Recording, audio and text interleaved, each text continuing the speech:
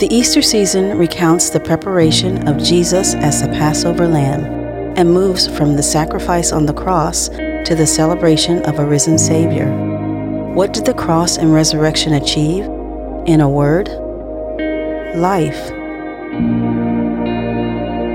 Christ's saving work on our behalf is the good news of eternal life, and this good news calls each of us to faith and repentance. Christianity rests on the certainty of Jesus' resurrection. Just as Jesus said, "Because I live, you also will live." But it sure didn't look that way on Saturday.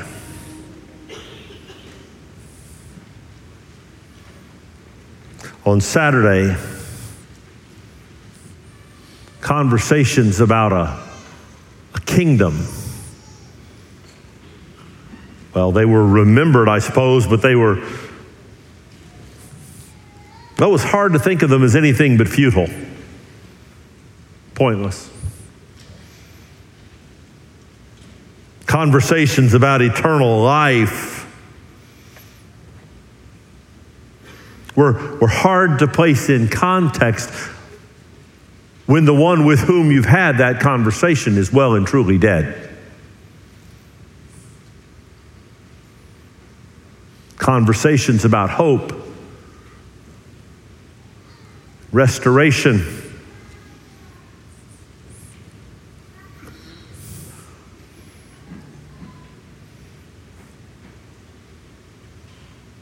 Saturday was dark. We have very little in the Word of God about the disciples' behavior on Saturday. We have this moment in our text this morning that lets us in on a little bit of a different perspective on Saturday. If you have a Bible, and I hope you do, either in sort of book form or on an app, something where you can join me at Matthew chapter 27. Matthew, the first book in your New Testament, Matthew 27, beginning in verse 62.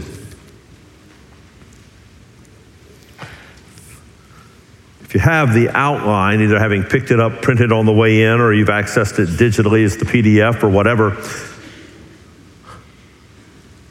my first point this morning is the apparent defeat. The apparent defeat. Now, I stand by that sort of sectional heading. My point being that the defeat of Saturday is going to get blasted away. But I'm cautious and a little bit fearful of using the word apparent, because there have been those down the 2,000-year history of denying the reality of the resurrection and the crucifixion before. There have been those who have held that Jesus' apparent death on the cross was something less. That what happened on the cross was basically just, well, he got hurt real bad.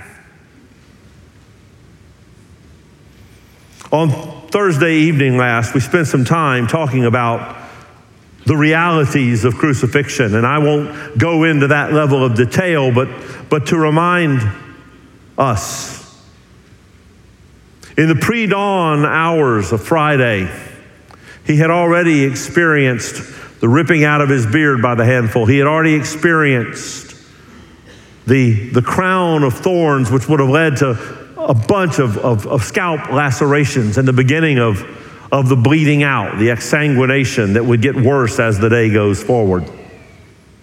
He's already experienced, worst of all in those pre-dawn hours, the Roman scourge. That is a multi-thong whip where each strap of that whip is embedded with sharpened bits of metal or ceramic or whatever was available that could be sharpened and serrated. And that is wrapped around the body stretched out, hanging by its wrist. That scourge is wrapped around the body and yanked back forcefully dozens of times. The upper abdomen, what would be exposed are the ribs as the flesh is torn off. The lower abdomen, unprotected by the rib cage, muscle and flesh torn away, intestines exposed to the air. All of that before we get to crucifixion. In crucifixion, of course, the spikes driven through the forearm and ankles, more massive blood loss. And then as the body is actually hung on the cross, asphyxiation, as the distended abdomen can only catch a breath when weight is forced onto that ankle spike for a moment for a gasping, fleeting breath. Progressively, asphyxiation builds. A spear thrust up through his side to the piercing of the pericardial sac, so that a massive volume of blood and clear fluid, water, comes gushing out of a wound in his side, and by 3 p.m. he is well and truly dead. The cynics say he was only so badly hurt that a short nap in a borrowed tomb was all it took to reanimate him. Hogwash. He died on Friday afternoon. And while the disciples had every reason to know that his death would be passing, well, that's the big deal. And it looks like defeat. It is not that he only apparently died. He actually died. And in his actual death is every appearance of defeat. Brothers and sisters, I would encourage you that as we celebrate Easter Sunday, and well we should, that we don't stride lightly through Friday, Saturday.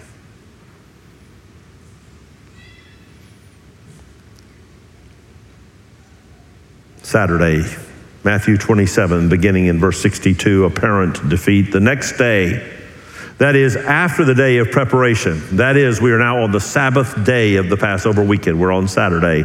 The chief priests and the Pharisees gathered before Pilate and said, "Sir, we remember how that impostor said while he was still alive, 'After 3 days I will rise.'" Now, at the risk of interrupting the flow of thought, I need to put a footnote here for a moment regarding these 3 days. You and I are, many of us, most of us, are products of a North American culture largely influenced by the European culture. Again, many different other cultural streams represented in the room, but in terms of our logical wiring, we read 3 days and we equate that to a 72-hour period. 3 times 24, 3 days. But in the Jewish reckoning, from which and into which the Gospels were written, in the Jewish reckoning, a day is any part of a day where the day marker is sunset. Day 1 is Friday before sunset, where between the hours of 3 p.m. and 6 p.m., his burial in the borrowed tomb of Joseph of Arimathea, that rock-hewn tomb, is arranged. And Jesus is dead and in that grave by sunset. Friday is day 1. Saturday, from sunset, what you and I would call sunset Friday to sunset Saturday, is day 2. And then Sunday begins, the first day of the week begins with sunset on Saturday. That is day 3. In the reckoning which the original readers would have understood. After 3 days, I will rise. I rejoin the text in verse 64. Therefore, order the tomb to be made secure until the 3rd day, lest his disciples go and steal him away and tell the people he has risen from the dead. And the last fraud will be worse than the first. Pilate, who is the Roman imperial governor of the province of Judea, the highest ranking government official we meet in the Gospels, the representative of the Roman Empire in what the Roman Empire saw as the Roman province of Judea. You and I would see it as the land of Israel. Roman Governor Pilate, the same one who the day before had sentenced Jesus to the cross, capitulates to their request and says, all right, you have a guard of soldiers. Go make it as secure as you can. I love that. In fact, if you've got a Bible that you can highlight or a Bible app that you can swipe something and highlight it, you ought to highlight that statement, make it as secure as you can, and you ought to draw a smiley face out in the margin. Because they're going to do that. So they went and they made the tomb secure by sealing the stone and setting a guard. Well, I see in that paragraph three sort of representations, three reminders of the arrayed and arranged power of a fallen world and a corrupt universe, seeking to interrupt and disrupt the agenda of the king. First, letter A on your outline, I see the stone. The stone reminds us of the natural order of things. This artificial cave in which Jesus was buried would have been hewn out of the stone of a natural cliffside. And this grave covering stone, the entrance to the tomb large enough that people can come and go through it. So you're talking about probably a carved disc of stone, 6, 7, 8 feet in diameter. It is placed across the mouth of that grave cave. It's heavy, it's formidable, and by design, it's permanent. It reminds us that in the natural order of things, death keeps its victims. It is a consequence of my vocational calling that I am present at more than my fair share of funerals.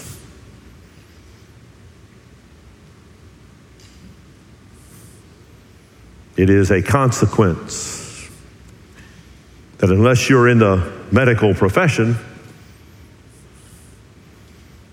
I may have been in the final moments of the ICU more often than some of you. When the switches are turned off and the equipment is disconnected, I've stood by the open caskets, the closed caskets, the urns. One could get the impression that death keeps its victims. Until it doesn't, but we'll get to that in a minute. That stone says death is a one-way passage and there is no exit. Not only the stone, but the seal.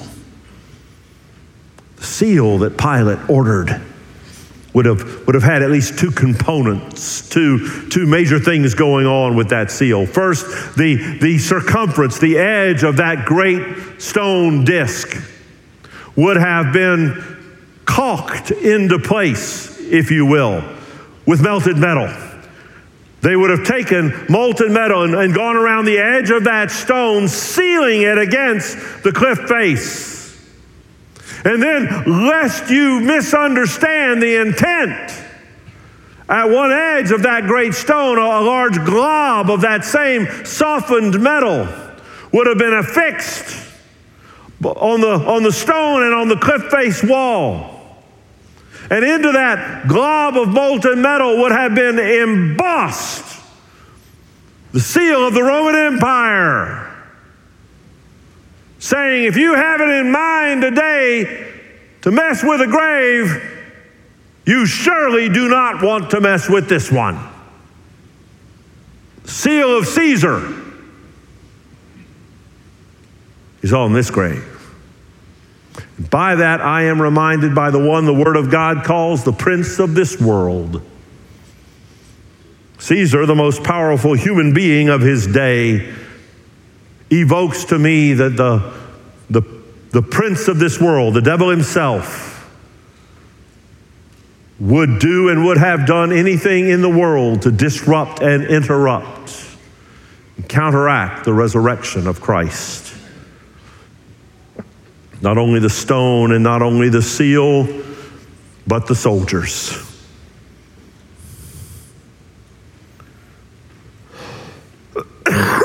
On pain of death, fulfill your duty. Guard that tomb. To me, they are a reminder of the flesh.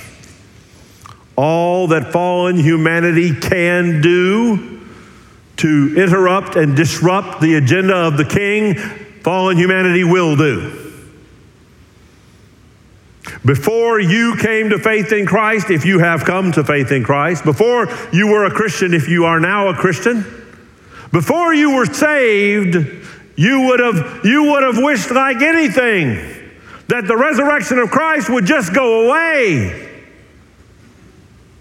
You would desire to embrace your unbelief.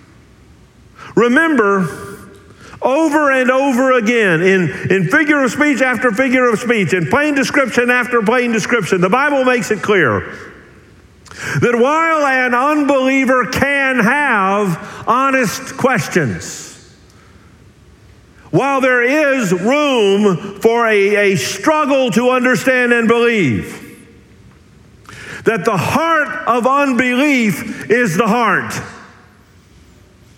Jesus said, this is condemnation, that light has come into the world, and men love darkness rather than light because their deeds are evil. You're born again this morning, and I pray that you are. It's not that your fallenness one day got smart enough to be saved. It's not that your rebellion against God one day was reversed by you turning over a new leaf. Your fallenness was overwhelmed, as we're about to see these soldiers be overwhelmed. Roman numeral 2, the arrival of dawn. Chapter 28, Matthew, we just continue. Chapter 28, verses 1 through 4. Now, after the Sabbath, toward the dawn of the first day of the week, Mary Magdalene and the other Mary went to see the tomb. And behold, there was a great earthquake, for an angel of the Lord descended from heaven and came and rolled back the stone and sat on it. His appearance was like lightning, and his clothing white as snow. And for fear of him, the guards trembled and became like dead men. Now, there is a succession through the hours at and around dawn of people who come and go from the empty tomb of Jesus. No one of the four Gospels includes all of the people who came and went from the empty tomb. So what I'm going to do this week on Beyond the Notes, if you're interested in having sort of the straightened out chronology of all of the appearances and of Jesus after the resurrection, including all of the chronology of the coming and going at the empty tomb, I'll lay that out for you this week on Beyond the Notes. It'll be my privilege to do so and to point you to a couple of really valuable resources for that. For this morning, we'll stay with Matthew's account. while it is not exhaustively complete, the other Gospels contribute, it is nonetheless utterly accurate. And in the pre-dawn hours of Sunday, an event had occurred in that tomb. Somewhere in the pre-dawn of Sunday, the Spirit of Jesus Christ rejoined with his now recreated resurrection body. Jesus Christ walked out of the grave physically. The body that had died was recreated as a resurrection body. All of humanity will live eternally in a resurrection body. The eternal state is not disembodied spirit. There will be resurrected bodies, living human beings in hell forever in resurrection bodies. There will be human beings alive forever in heaven in resurrected bodies. The difference is how you respond to the gospel of Christ. Jesus, in the pre-dawn hours of that first Easter, is issued resurrection body serial number 00000000001. He gets the first one. And unbound by such a trivial thing as physics, he walked out of the grave. The angel did not move the stone to let Jesus out. Jesus was already gone from the tomb. The angel moved the stone to let the witnesses in, not to let Jesus out. So, letter A on your outline, the stone was removed. And that angel didn't need a crowd and a crowbar. That angel did not contemplate the great weight of that rock. I just love that he rolled it aside and sat on it. He turned the stone into a sofa. And as for the seal, as I gaze deeply into the text and apply the depth of my academic preparation, I cannot see the moment where the angel is all that impressed with Caesar telling him not to mess with that grave. I just missed that part. I don't see that angel impressed one bit by either that bead of metal caulk or the oh so important seal of Caesar. And around that grave on the ground fell the shreds of satanic opposition to the resurrection of Jesus.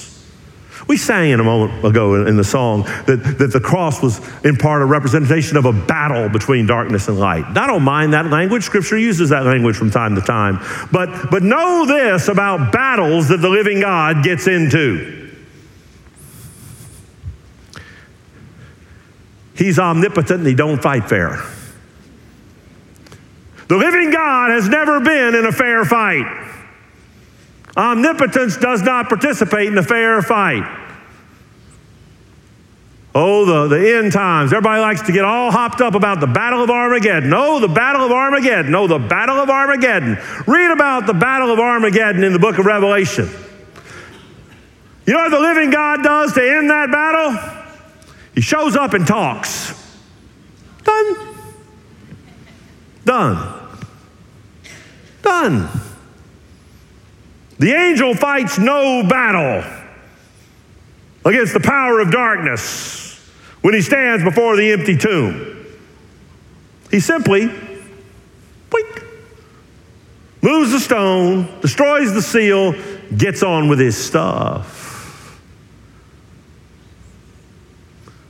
The soldiers, the big bad boys of the Roman Empire. I missed the part where they effectively adopt a defensive posture. and prepare to stand their ground.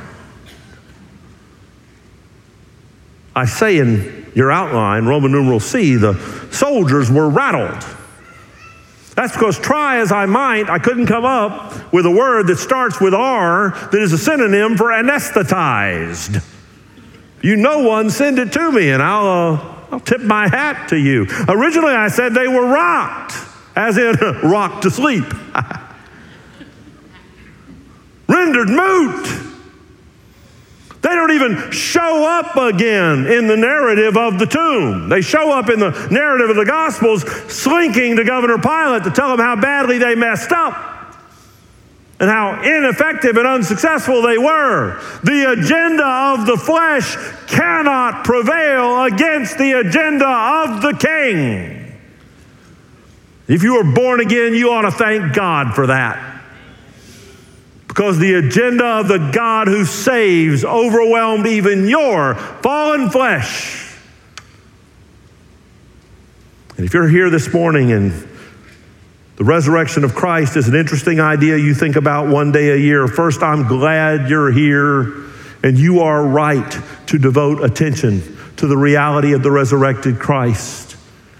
But my prayer for you, and if you are wise, your prayer for yourself, would be that God, the Holy Spirit, would touch your heart with the power of his conviction, such that you would turn from your sin and cry out to Jesus Christ to save you. It is your only eternal hope. Oh, come to Jesus. Trust him by faith. Well, Roman numeral 3. The angel's declaration. Women are there, the angel speaks. The angel said to the women, "Do not be afraid, for I know that you seek Jesus who was crucified. He's not here, for he has risen as he said. Come, see the place where he lay. Then go quickly and tell his disciples that he has risen from the dead. And behold, he is going before you to Galilee, and there you will see him. See, I've told you." So they departed quickly from the tomb with fear and great joy and ran to tell his disciples. And behold, Jesus met them and said, "Greetings." And they came up and took hold of his feet and worshiped him. And Jesus said to them, "Do not be afraid. Go and tell my brothers to go to Galilee, and there they will see me." With the events of the empty tomb, with the events of the first Easter, letter A on your outline, Jesus informs us, reminds us, lets us know once again of both his purpose and his power. His purpose, the angel said, you seek Jesus who was crucified. Who was crucified. His crucifixion was an act of supreme divine intentionality. When you consider Christ on the cross, see substitutionary sacrifice, see boundless and measureless love, see a high price being paid to absorb the wrath of God that was due you, but do not see a helpless victim there somehow against his will, dragged there by sinful men. It was not Roman nails or Jewish conspiracies that put Jesus on the cross and held him there. It was his love and submission to his Father's plan, and love and intention to redeem his people. There's no victimhood on the cross. There's purpose, eternal, resolute, gracious purpose. Not only his purpose, but also his power. He is risen as he said. His resurrection is not some plan B. His resurrection is not some correction. 3 times at least recently in the Gospel of Matthew, in chapter 16, chapter 17, and chapter 20. He has said to his disciples, they're going to kill me when I go to Jerusalem, and 3 days later I'm going to rise. All of it laid out in advance, all of it executed in keeping with his purpose and his mission. The events of that first Easter, Jesus reminds us of his purpose and his power, and he also reminds us of the transforming power in our lives, those of us who are the followers of Jesus Christ. Jesus has transformed us from being rebels, lovers of darkness, lovers of our sin. But at the empty tomb, we are encouraged first to come and see. Come and see. Come see the reality of eternal life in the reality of the physically resurrected Jesus Christ. Now, by come and see here, he's not saying go look for a particular cave in or near Jerusalem. Not to us 20 centuries later. There are a couple of caves. Our Catholic friends have one where they have erected the Church of the Holy Sepulchre. Our Anglican friends have one they call the Garden Tomb, less of a church, more of a sort of museum facility. It's very doubtful either one of them would be the actual grave. I stood at the Garden Tomb not that many years ago with one of the little retired Anglican priests that are the guides there. We talked for a few minutes, and I asked him, I said, is it likely that this is the actual tomb in which Jesus was buried? I'm talking, he said,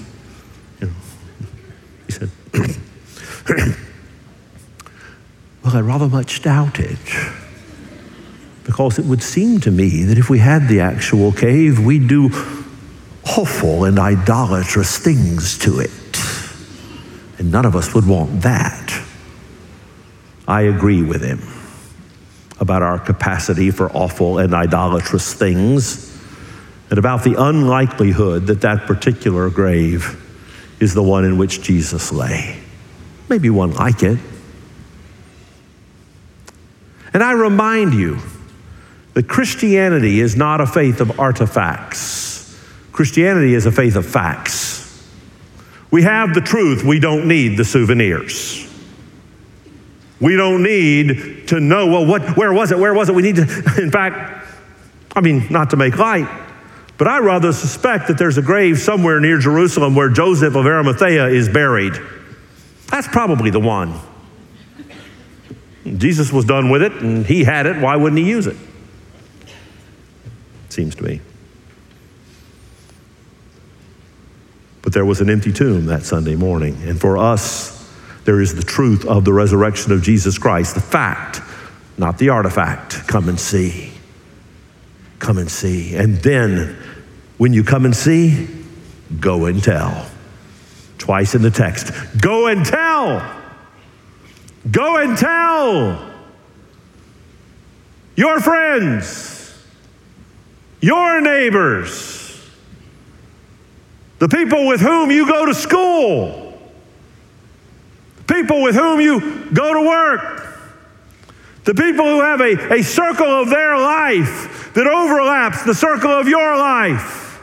God has positioned you here, now, as his ambassador into their lostness. Go and tell.